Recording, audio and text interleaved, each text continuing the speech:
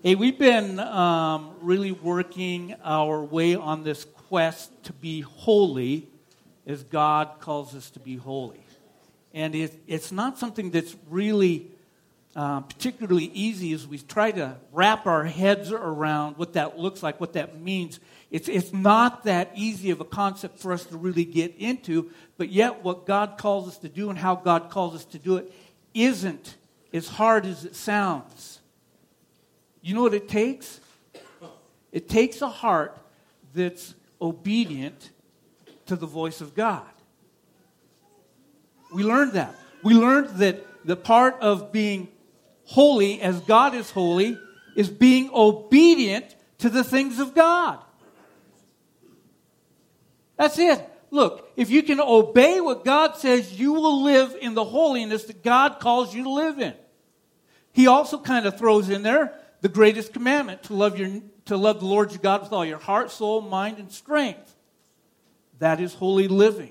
Also to love your neighbor as yourself. Last week, we saw that what holy living consists of is that God wants to set us free from the incapacitating things of our past that continue to remind us that either we're not good enough, we'll never be good enough, we are not smart enough, we are not good looking enough, our past experiences are dragging us down. That's what our past does, but just as Jesus came to Peter, he comes to us and he confronts the very failures of our lives, the tragic events that we live in, and the habitual sinful behavior that has hooks on us, and it says to us, this is the way you are.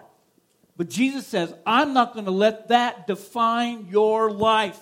It is no longer who you are, because you are a child of God. You are no longer a slave to that sin. You are no longer a slave to your past. You are no longer a slave to fear.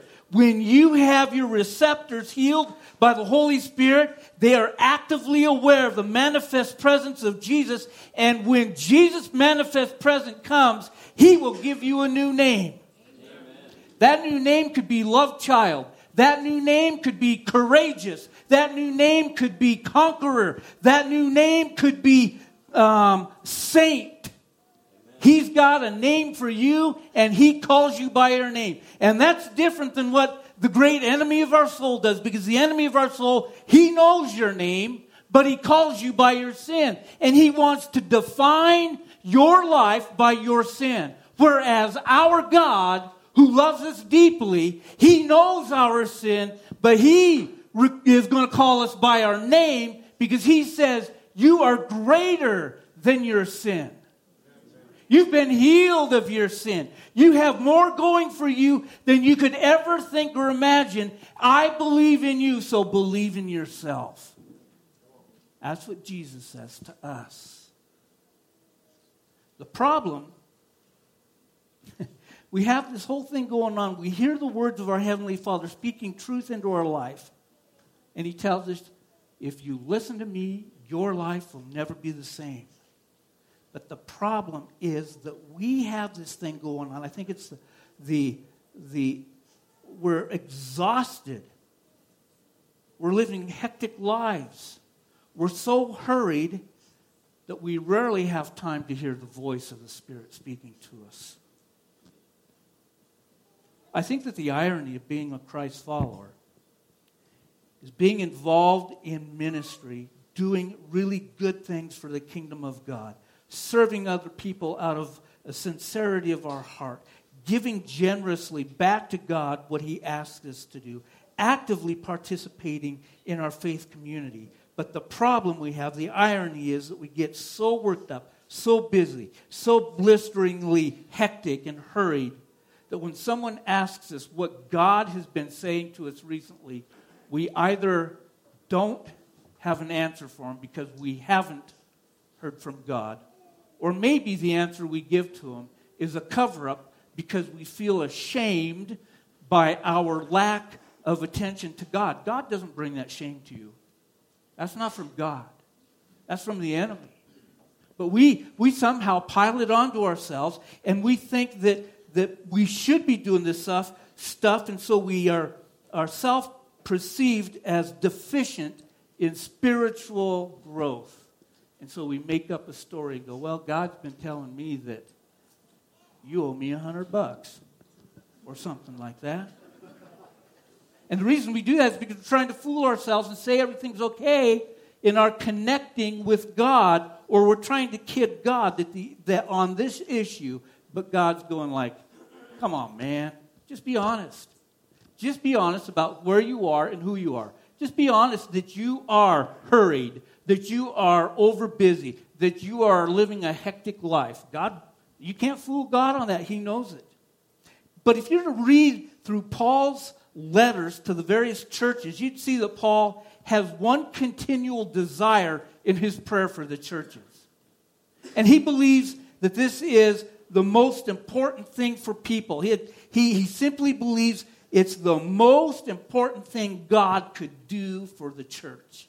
For the church. The church is the people, not the building, right? That one thing that Paul prays for every church, is that they would know him better. He says that's more important than anything, that you know God better. In Ephesians 1, Paul says that the only way that will happen is when the eyes of our heart are enlightened. Biblically, the heart is the control center of the entire self. It is the origin, source, or fountain of one's core commitments, deepest loves, and most foundational hopes that control our feelings, thinking, and behavior. To have the eyes of the heart enlightened with a particular truth means to have it penetrate and grip us so deeply that it changes the whole person. You're never the same after that. In other words, we may know that God is holy, but when our heart's eyes are enlightened to that truth, then we not only understand it cognitively, but emotionally, we find God's holiness wondrous and beautiful, and we willingly avoid attitudes and behavior that would displease and dishonor God. But I think one of the main reasons that we don't see that happening or seem to be experiencing it in our own lives, that kind of cognitive and emotional connection with God, is that we have flooded our lives and receptors with so much static noise of this society. And there's so much turbulence going on in our hearts, in our souls, and in our minds that God gets drowned out. We can't hear him. There's too much stuff going on, and we can't hear God's voice. In the Old Testament, Israel had a really bad habit. They would, for a number of years, 40, 50 years, they would fall in line and they would follow God. They would be obedient to everything that God said to do. Then they'd get a new leader. And the new leader would go like, who wants to do that? That's no fun. Let's go worship this idol over here. Because that's going to be way more fun. Because what you're going to do is you're going to bring your little kids and you're going to cut them in half and offer them as a sacrifice. Isn't that going to be fun? And Israel's going, yeah, let's do that. And so they go off and they would start to do really stupid things. And God would often have to do something dramatic to get his people's attention, to bring them back into relationship with him. And in 1 Kings chapter 18, we have that whole scenario kind of going on. Because after Israel had gone for more than 3 years without rain, as the judgment for their idolatry, Elijah confronts the evil king Ahab and challenges him to a spiritual showdown. And so what he does is he says, hey, let's bring all of Israel. We'll meet up on Mount Carmel. You bring the 450 Baal priests and the 400 priests of Asherah up there, and I'll come, and then we'll have a showdown. And so all of Israel gets up there. All these priests, there's 900 of these priests, or 850 of them, and they're going to do their thing. And what the the challenge, the spiritual challenge is you take whichever one of these two bulls you want, I'll take the other one, then you cut them up and you put them on the altar to sacrifice them to your God. But here's the catcher. No fire. Whoever's God brings the fire and burns up the offering, that is the God of Israel. And the people of Israel said, sounds fair. Let's test it out. And so, Elijah, being fair-minded and all the rest of that, he goes, you guys go first. So they built their altar, and they put the bull on there. They put wood and the bull on there. And then they started doing their little dance and their little chanting and everything else. And there's, get this, 900 of these guys dancing around up there doing all kinds of crazy nut job stuff. And Elijah's going like, nothing yet, fellas. At noon, he kind of gets to be one of those guys that you really don't like when you're playing against him in sports. He's going like, hey, your God wears army boots. You might want to shout a little bit louder. He might be in the bathroom and can't hear you. Maybe he's on vacation. He's taking a little bit of a... I know. He's sleeping and you got to wake him up. So you guys need to shout a little bit louder. So they did. And then they took spears and knives and they started to cut themselves so that they were really bleeding a lot of blood. And at the time of the evening sacrifice, nothing had happened. Big surprise, right? If you didn't see that one coming, you haven't been around much, I'll tell you.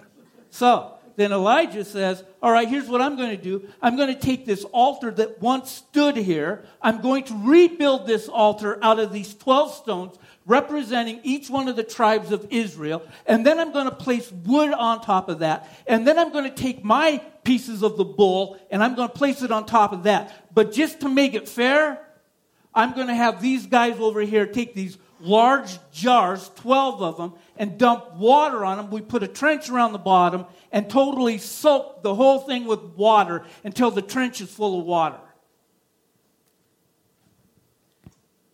And then here's what Elijah prayed.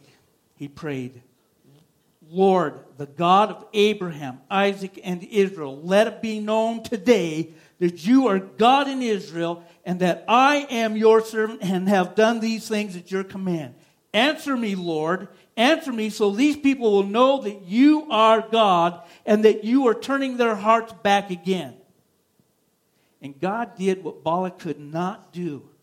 The fire of the Lord came down and it consumed not just the bull, the flesh of the bull and the wood. It consumed the rocks and it licked up every piece of water that was laying on the ground. And it was completely consumed with the fire of God.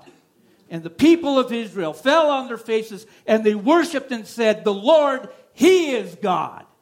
And then Elijah goes like, now you see those guys over there, 450 of those Baal prophets? Take them down to the Kidron Valley and I want you to kill, we're going to kill every last single one of them. And so they did, because that was according to Exodus chapter 20, that you're supposed to kill false prophets. So that's what they did. They went down and killed them all. Well, now, Ahab the king, he's not very happy about all this. So he goes home to his wife. It might have been their anniversary too. And he goes, honey, I got some really bad news for you. Well, what's the bad news? You know Elijah, that prophet of God? Yeah, he killed all your priests today. What? Send him a message. You tell that Elijah, this is chapter 19 of 1 Kings, but she says, you tell that Elijah, the same thing that he's done to my priests, I will do to him before the end of this day. Or may the gods, my gods, take care of me. And so the message came to Elijah, and Elijah did what every man should do when you've got a woman who wants to kill you. He ran and hid in the desert. Because he was a man of God. And he just killed 450 priests. But one angry, wicked queen, and he goes running for the hills. Now, let me tell you something. There is a real life principle involved in that whole story. And this one's for free, okay? You don't have to put anything in the offering for this one. The real life principle out of this is that when we're involved in ministry with God, sometimes we have this great moments of ministry with God, and after we have a great moment of ministry with God, the next day, we're kind of like down here.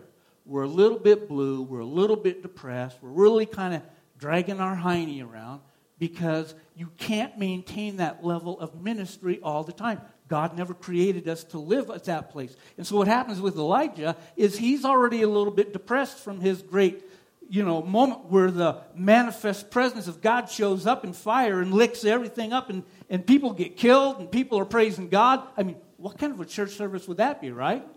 We're going to kill a bunch of people and then praise God about it. Woohoo! Wind River Community Church, come and join us. So he gets, Elijah, he's all kind of, oh man, he's like, I'm just a mess over this thing. He's got this great victory for God going on. And so he takes off and he goes running into the desert to get away from Jezebel. And he gets, a little ways out there and he comes to a broom tree and it's got shade. And so he kind of sits under it and he starts to complain to God about all kinds of stuff. That's what happens when you're depressed. You complain a lot. But the great thing is God didn't chastise him. He said, shut up and take a nap, would you? So Elijah did that. He laid down and went to sleep. And the next thing he knows, an angel of the Lord is tapping him on the shoulder and going like, hey, Elijah, wake up. Here's some bread, fresh bread. I just made it for you. Eat the bread. Drink this water I got for you. Then take another nap. And Elijah goes, okay. So he ate, he drank, and he went back to sleep. The second time, the angel of the Lord came to him and goes, hey, sleepyhead, time to get up.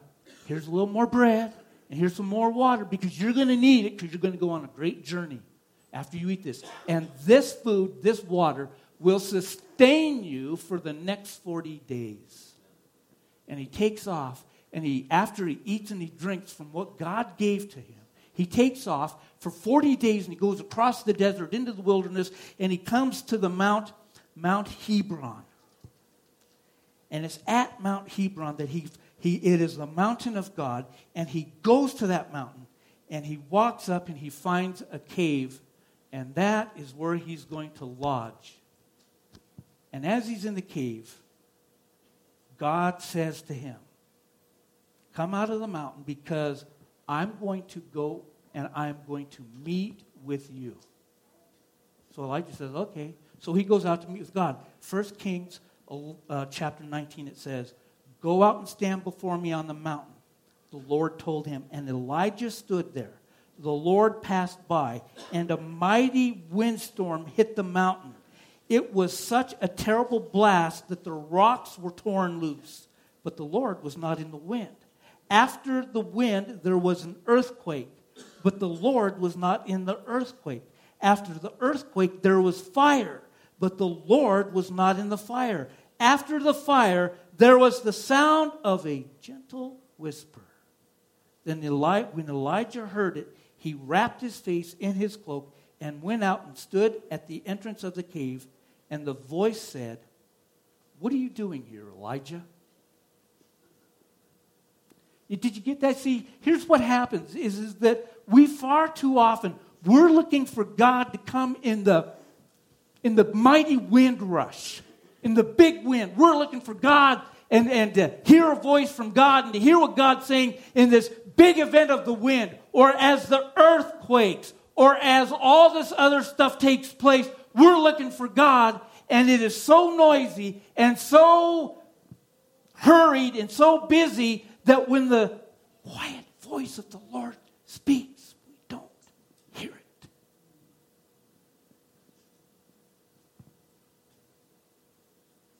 Because the Spirit of God is speaking in a gentle whisper, and He's calling us by name. And here's what He's saying. What are you doing here? What are you doing here? might be a good idea to come up with an answer. You know, in Psalms 46, the psalmist, he wrote this. He says, "Be still and know that I am God. I will be exalted among the nations. I will be exalted in the earth." Now, a lot of times when we read this verse, we think it's calling us to a place of inactivity, to be really quiet, to not say anything, to get our mind to go into neutral so that we can know God. Light some candles, a little bit of incense, you know, whatever it is. But that's not the picture. What I want to do is I'm going to read that's the whole psalm. It's not quite like Psalm 119. Do you know Psalm 119? The longest psalm in the Bible. But it's not like Psalm 18 either, 3 verses long. The shortest psalm in the Bible. Psalm 46. Let me read it to you. "God is our refuge and strength, a very present help in trouble. Therefore we will not fear, though the earth gives away, though the mountains be moved into the heart of the sea, though its waters roar and foam, though the mountains tremble at its swelling." Kind of sounds like Elijah standing in the mountain. Goes on. "There's the rivers whose streams make glad the city of God, the holy habitation of the Most High. God is in the midst of her. She shall not be moved. God will help her when morning dawns. The nations rage, the kingdoms totter. He utters his voice, the earth melts. The Lord of hosts is with us. The God of Jacob is our fortress. Come, behold the works of the Lord, how he has brought desolations on the earth. He makes war cease to the end of the earth. He breaks the bow and shatters the spear. He burns the chariots with fire." Here it is. "Be still and know that I am God. I will be exalted among the nations. I will be exalted in the earth. The Lord of hosts is with us. The God of Jacob is our fortress." Now, I want you to notice something really important about this psalm. Is that as David is writing it, he's writing it as from his perspective. But at verse 10, God comes and speaks in the first person. "Be still and know that I am God." Now, you know, the thing is I could just trip and knock myself out.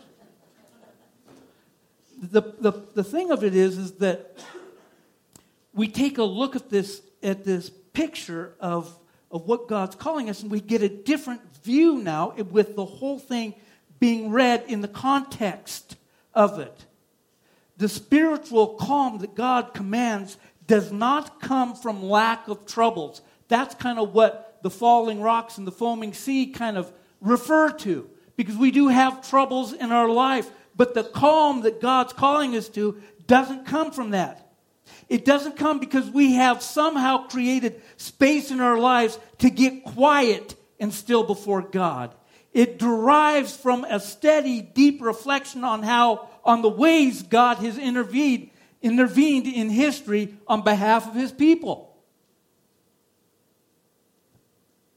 It's amazing that God does that. It's amazing that God says, even in the middle of the war, even in the middle of the mountains falling, even with all this turmoil going on around you, I want you to be still and know that I am God. So as the world seems to crumble around us, as your life seems to be more hectic, when the pace of life goes from busy to hurried, the call from Scripture is, don't flinch in faith in God. Stand still, not because of a self-made confidence, not because you're the most composed person in the face of disaster, not because you've seen it all, but because you know that in order for your soul to be satisfied in God, for you to encounter the manifest presence of God, in order for you to be set apart by God and for God, you will need to be still. Or in other words, you will have to stop striving. You will have to let go, and you will have to surrender all the hurriedness of your life to God. That's what it means to be still. It doesn't mean to quit doing anything. It means to surrender all that noise to God so that we can hear his voice over the top of it.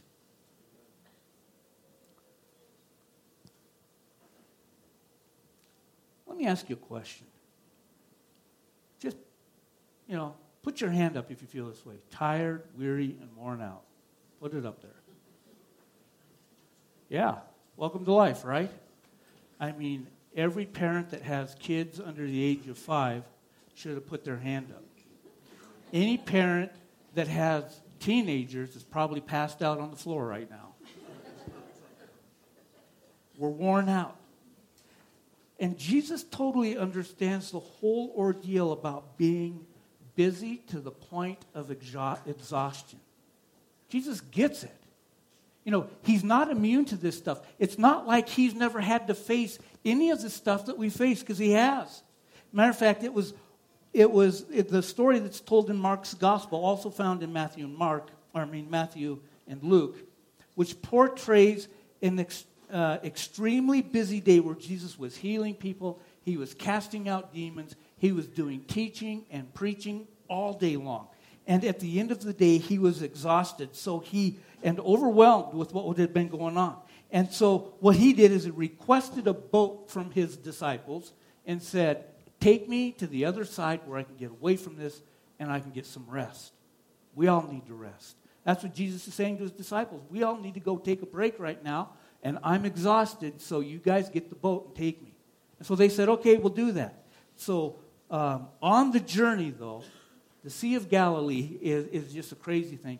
These storms come up in a heartbeat, and they're fierce storms. And so there's a huge storm that rolls in, and the disciples are afraid for their lives. These are guys that have been on that lake most of their lives in boats, and they've seen the storms. But here they are now, these fishermen, fearful for their life.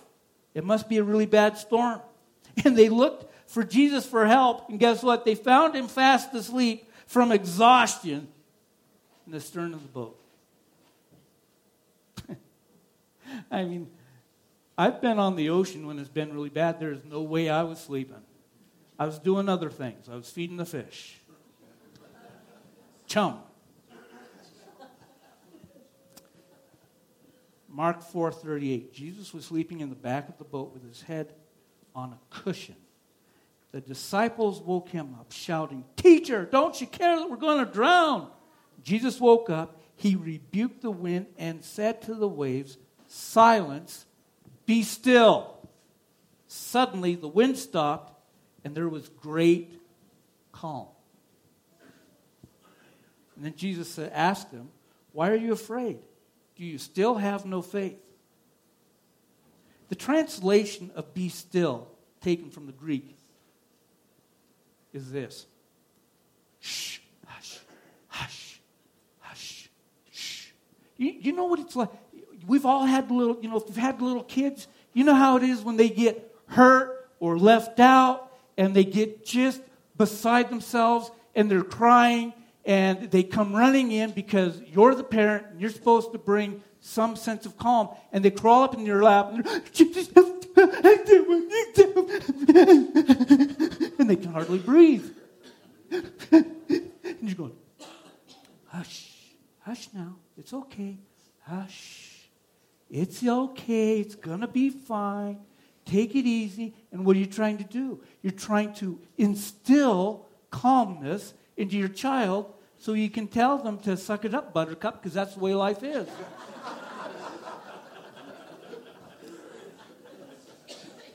Hush. Our modern word for that is shut up. That's what Jesus said to the wind and the waves. Shut up. And they did. And it got calm.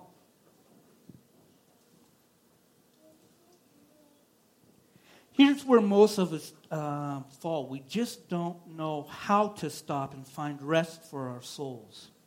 We want it so bad, but we either think we are too valuable to the ministry of God that I can't take a break from doing what God's called me to do. I can't stop doing what I'm doing because it's not going to work without me.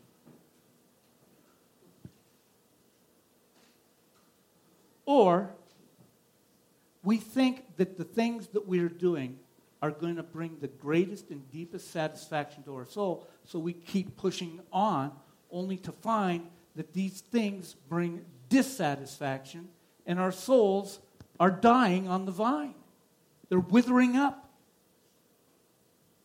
And you know what? Jesus actually provides the answer to our need for soul care. Found in Matthew chapter 11, where Jesus says, "Come to me, all who labor and are heavy laden, and I will give you rest. Take my yoke upon you and learn from me, for I am gentle and lowly at heart. And you will find rest for your soul." Rest for your soul. "For my yoke is easy and my burden is light." I want you to get the picture of this. Jesus did not say you're going to find rest for your body. Jesus said you will find rest for your soul. Jesus isn't saying pull up a park bench, take a seat, sit down, take a break. I've got this. I'll carry the load. I'll do it. That's not what Jesus is saying. What Jesus is saying is, come over here, get rid of that thing that's holding you back, holding you down, the thing that is drying up your soul, that very thing that is just killing you right now. Take that off and throw it away. Put my yoke, because I've got half the yoke. You take the other half, and then you follow my lead. Let me lead you. And here's the deal. I'm going to carry the bulk of this. I'm going to do the heavy lifting. All you have to do, if you want to experience my glory, know my manifest presence, is to get yoked up with me, let me haul the load, and you enjoy all the benefits of it. And your soul will be revived. Your soul will be revived. You see, what Jesus is doing, he's giving them a word picture, his disciples, when he's talking about this, because what they do is they would always have these two ox tied together. Now, two mature ox, when they're tied together, they can do a lot of work together. But what they do to train one of the young ones is they take a younger ox and they put him with a mature one, so that the mature one teach him how to do the work, and that yoke that they put on one side it's bigger for the big ox and it's smaller for the small ox, and the big ox does the heavy lifting, but he teaches the young ox how to pull and how to work. And that's the picture Jesus is giving to us. He's saying your soul is going to be at rest. You will find peace. You will find yourself in all kinds of joy if you just saddle up and hook up with me. You go ahead and try and carry that burden by yourself. See how that gets you, because at the end of the field, you'll have your nose in the dirt and you will probably be dead, spiritually speaking. How often do we ask God for everything, but we don't stop to listen or be still? The act of being still and getting quiet becomes more of a challenge in our hectic world. The world asks us to be busy. God asks us to be still and receive love, peace, and guidance. It's God's past work that provides calm for our future work. When we look at what God's done in the past, we can trust him for what he'll do in the future. Know that he is God. That's what the psalm said. Know that he is God. Know it. Not merely intellectually, but practically, spiritually, emotionally. He is your God. He is the ruler of kingdoms of this earth and the all-powerful creator of the universe. So be still because of what you know about God. We can take comfort in letting go and resting in God to provide help and strength and safety. Getting to that place requires practice and patience. And, you know, the prophet Isaiah says it another way. Here's what he says in chapter 40. Have you not known, have you not heard? The Lord is the everlasting God, the creator of the ends of the earth. He does not faint or grow weary. His understanding is unsearchable. He gives power to the faint, and to him who has no might, he increases strength. Even youths shall faint and be weary, and young men shall fall exhausted. But, here it is, they who wait for the Lord shall renew their strength. They shall mount up with wings like eagles. They will run and not be weary. They shall walk and not be faint. Are you weary? Are you worn out? Do you hear the voice of God? Is your soul being nourished? Are you being revived by the Spirit of God? Are you listening to what He says? Are you acting in obedience to where God is calling you? Because if you're not, you're going to be worn out. You're going to be weary. You're going to be like the youth that falls and faints. You will, the young men who fall exhausted, that will describe your life. But when you start to take into your moments, into your days, the thought that God says to be still and know that I am God. And that we would come and we will wait upon the Lord so that He will renew our strength. And that we come to Jesus and He is the one that says, saddle up your yoke with me and I will give revival to your soul. If you're not doing that, you are not living the way God had intended for you to live. You are spinning your wheels. You are in a hurried life. Your life is busier than God ever meant for it to be, and you are neglecting the very thing that God calls you to. And the thing you're neglecting is to be holy as I am holy. And what that means is to be special unto God, chosen, set apart, uncommon, belonging to God. And we just take ourselves and make ourselves available for God. But you can't do it if you're not setting yourself apart. If you do not hear what the psalmist is saying, to be still, if you're not taking into account what Isaiah says, is to wait, if you're not doing what Jesus says, let me bring rest to your soul, you will find yourself continually, spiritually exhausted and unable to grow in your relationship with God. So what does God call us to do? Repent. I love repentance. Don't you?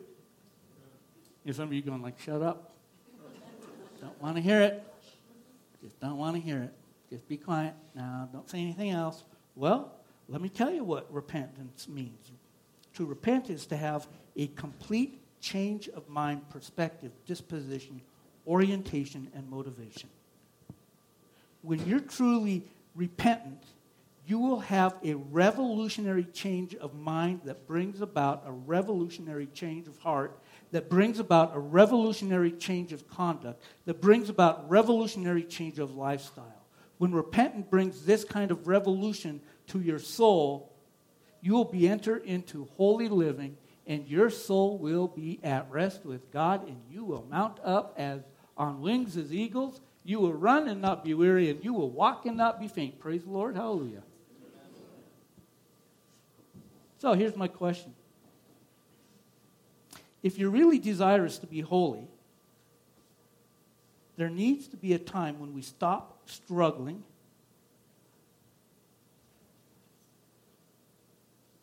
and hanging on to everything. We need to surrender. And that's what the repentance, that's really what we're talking about in repentance, is I'm going to surrender my hurriedness, my busyness. I want my soul revived, and I need to surrender. And so this morning, if you found that you're so busy that you've become hurried and your soul is in the danger of suffering from the effects of hurriedness, if your life schedule is so full that there is no time in it to hear the gentle whisper of God, you're at the point that life has sucked all of the joy out of you, and all you want to do is hide and disconnect even from the community of faith that God calls you to. Here is your chance to find rest for your soul. Come to the altar and meet with Jesus. Ask Him to hit the reset button on your life so that you will live a life of joy, peace, fullness. That you will have soul rest. Come to Jesus. Stop striving. Stop the craziness. Surrender your life. Surrender your stillness to God so that you will know that He is God. And the way we simply do that in this church is as the worship team comes to lead us in the next couple of songs, Jesus is saying, come up here, do it, get up out of seat, come up here and hit the reset button with God. Just say, I'm coming up here, Jesus, I'm coming up as an act of obedience to you, and I'm going to say, I need to hit the reset button. And you can pray by yourself. The elders will come up. We'll have other people up here. If you want someone to pray with you, they will pray with you. If you so go like, I need healing of my soul, there is oil right here. And when you confess that, repent, as the Bible says, and we anoint you with healing, God will bring healing to your soul. James makes that promise. Confess your sin one to another that you may be healed. That's where healing starts. So, where's the worship team? They're all in the bathroom. Hey, Phil, get out of the nursery. Let the Spirit of God bring you to that place, okay? Now, I want to pray for you because I know that God's spoken to some of you, and the thing that you are doing right now is you're sitting there and you've already got the battle going on. I really don't need to go up front to have God minister to me. That's true. But if you come up front, God will minister deeper to you because you're saying, I am no longer afraid. I'm not a slave to fear. I can go up. I don't care what people think because I want to do business with God. Father, we thank you that you have brought us to the place where we can find that our souls not just are thriving, but they're thriving deeply because of who you are. Because we become still and know that you are God and that you are exalted among nations and that you are exalted in the earth. We want to come and even in the busyness of this weekend, God, with all the activities going on around us, revive our hearts, revive our souls. Help us to wait upon you. Help us to seek your face. Help us to know you like we've never known you before.